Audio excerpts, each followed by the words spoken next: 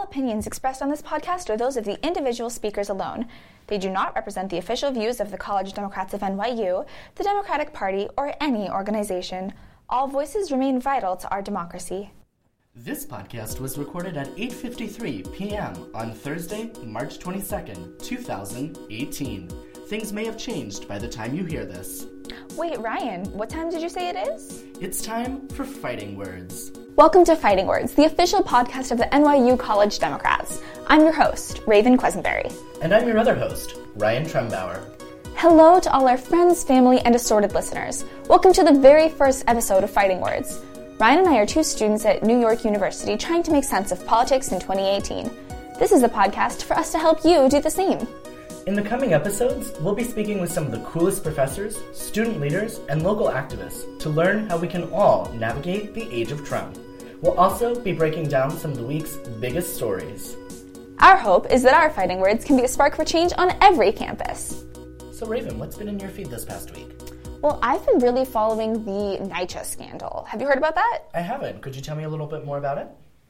So, New York City Housing Authority, otherwise known locally as NYCHA, is the city agency responsible for public housing within New York City. And essentially, it's fallen under recent criticism over the past few years for failing to protect its nearly 400,000 residents. Especially with our record-breaking cold spells in January, this has proved to be a very large problem.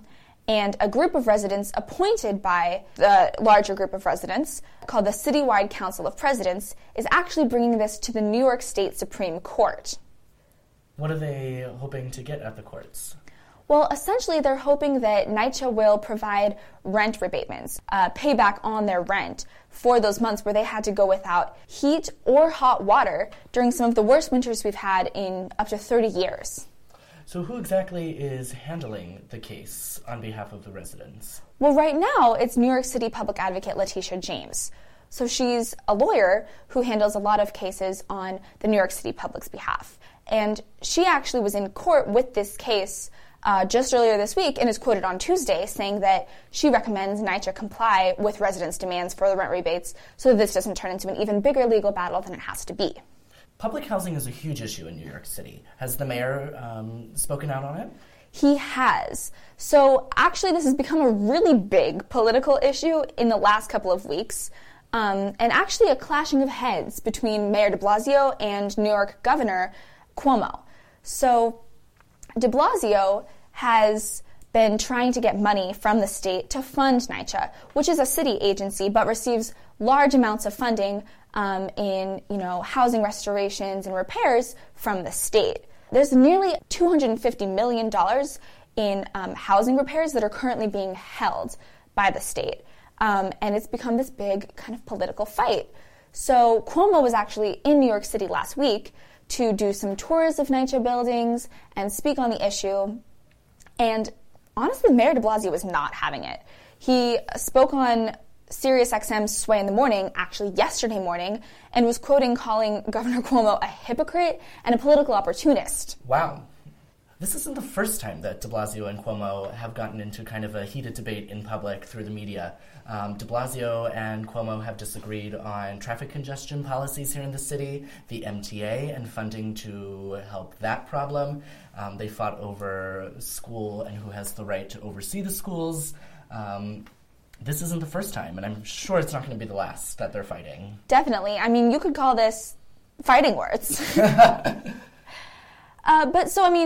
a Metropolitan Studies student. Yes. What do you think will come out of all this? It's difficult to say. NYCHA, like you said, is very complex, and it is very difficult to get any type of progress with public housing, let alone the issue of affordable housing for those that lie outside of NYCHA. It's very complicated to get policies enacted. For example, there's debate over how to get sidewalks in front of senior centers that belong to NYCHA, how to get them fixed. There's debate over pet policies and whether certain residents should be able to bring any type of pet into their buildings. And all of this actually has to be either litigated through the courts, through people bringing cases, or it has to be legislated through the city council and with appropriate connections to Albany. So it's very complex. I don't know how it's going to work out. Do you think the residents are going to get the rebates, or do you think it's going to have to go all the way through the courts, all the way through the legal system? I'm hoping on behalf of those 400,000 residents that they do get their rebates. But it is complex, and NYCHA is pushing back. NYCHA representatives have said every dollar that we pay back to residents for that heat and hot water is a dollar that's not going to our staff, that's not going to repairs. And that's a messy issue. It certainly is. And just this greater issue of affordable housing and its relationship to public housing, we see this again and again come up in every elected official's public remarks, and we see it again and again with every electoral cycle. For example, in 2013, when Bill de Blasio was running for his first term, his campaign motto centered around two cities, the tale of two cities, and trying to end that divide. And one of the greatest things that he talked about in that policy program was bringing more efficiency and more access and more equitable access to NYCHA and affordable housing. And we saw that same motif come in his 2017 re-election campaign with his One New York theme. So it's certainly a thorny issue, and if you had to ask me, I do not think it's going away anytime soon. Ugh. So then what else have you been really interested in this week? I have really been interested in the candidacy of Cynthia Nixon. She's running for New York State's governor. I know, so crazy. Very, very crazy. This is the first time that she's ever running for public office at any level. Everybody knows her as Miranda from Sex and the City. Naturally. Of course. But she's also been a longtime activist, and especially has picked up her activist roots once again after you-know-who got elected in November of 2016. Of course. As all of us have become much more politically active. Exactly.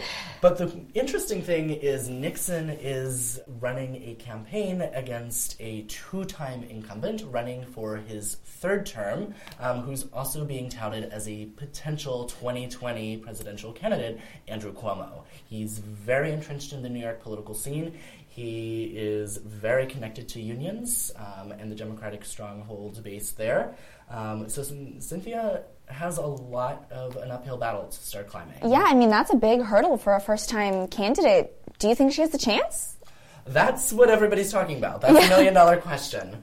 She certainly has surrounded herself with people who know politics and know New York City and know New York State. She's surrounded herself with former de Blasio aides that helped on his original 2013 campaign. Which Nixon was actually a prominent surrogate for de Blasio. So she's bringing people in from that she helped out now on her side of things. She also recruited, of all people, Zephyr Teachout as her treasurer. And Zephyr Teachout is interesting because she actually ran against Cuomo last time, and she got huge swaths of support in the upstate. She didn't do very well in New York City, which was a Democratic stronghold for Cuomo, which was enough to put him over in the Democratic primary. So it's interesting that she's working with former de Blasio aides as well as former candidates that have actually run against Cuomo. So it's an interesting blend. Yeah, she's building quite the team. Certainly. What are your thoughts? Well, I guess I don't know much about her actual campaign. What is she saying are going to be her big ticket issues? So it's super interesting because she actually launched her campaign out in Brooklyn. She is talking about issues such as the MTA. She's talking about public housing. She's talking about kind of the grievances of the Cuomo administration and how he isn't helping all New Yorkers equitably. He's been wrapped up in controversy over political scandal with some people in his administration. He's been fighting people over funding for schools, for public housing, like you mentioned in NYCHA, a lot of scandal around it. And so she's trying to be the people's leader, and she's definitely running an insurgent candidacy. Oh, definitely. And it looks like, I mean, she really is fighting Cuomo as Cuomo. I mean, I watched her campaign video, and, you know, so many shots. She's riding on the MTA, she's riding on the subway, like, really trying to drive that home that she's a New Yorker who lives in New York and has had to put up with Cuomo's MTA for so many years at this point. And I think that's a hashtag, Cuomo's MTA. Which was trending on Monday, correct? Yeah, at the same time as Cynthia Nixon. Exactly. So it's a big deal. Since the election of President Donald Trump back in November of 2016, we've seen a lot of celebrities weighing the possibility of also jumping into politics. Oprah 2020. Yeah, or Kid Rock. But, you know, I think to a lot of NYU students that I've talked to about this issue this week, it's a little concerning. And the question is, you know, are we comfortable endorsing someone, even if they are this outspoken liberal like Cynthia Nixon, if they have no political background? Certainly. I think it's complicated because, and one, she has a right to run, just like any other citizen. But more importantly, it is what type of level of experience do you need to run for what level of office?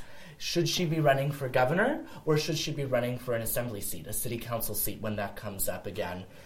What level of office is best for someone with no political experience? And how much can a celebrity effect really help her? Because she is known for Sex and the City, and she's known as an actress. She's not known as someone who can wheel and deal in the political realm. Not trying to write her off. I'm super excited to see how she addresses these issues and how her campaign develops, but it's certainly interesting to see unfold. The question becomes, because we know people do turn out for familiar names. I mean, that's, you know, American Public Opinion 101. I think the question becomes, not will people vote for a celebrity, but should they? Especially with a governorship, because oftentimes a gubernatorial position is a launch pad to the presidency. Mm-hmm. I think it does raise a little more eyebrows than if it was, like an assembly member or something. And I think it's not necessarily celebrities. I think it's people without any political experience at all. If Donald Trump has taught us anything, and that this crazy world since his election, it's that people are stepping up for the first time to run. Whether it's Cynthia Nixon, the celebrity, or whether it's Sally Sue down the road who's saying, I want to run for the first time. And they're selective in what they're running for, whether it's county commissioner, whether it's House of Delegates in Virginia, or whether it's governor of the state of New York. And so it's complicated to address all of these issues because at the same time you see this surge of candidates getting into every type of race, and isn't inevitable then that you're going to see a couple celebrities throw their hat in the ring as well. But because we're Democrats, why don't we talk about the PA special election? Ooh, yeah, let's get really political. Yeah, so last Tuesday, March 13th, there was a special election in the 18th District out in Pennsylvania for Congress, for a House member. It was created because of a vacancy, because the last guy, Republican Tim Murphy, he had to resign because there were allegations of an extramarital affair, and he may have told his mistress, allegedly, have an abortion, even though he's been a long-term advocate of the pro-life side of things. That's right, I heard about that. Icky, thank goodness he's out of office, and now we got a Democrat. Yay! Which was amazing. Nobody thought it would be possible, but here it is. In the age of Trump, we got a Democrat elected to a very partisan district, and it went 20 points for Trump in 2016, and not only did it overcome that, it overcame it just a little to give the Democrat the victory. Very close. Every vote counted. It came within hundreds of votes.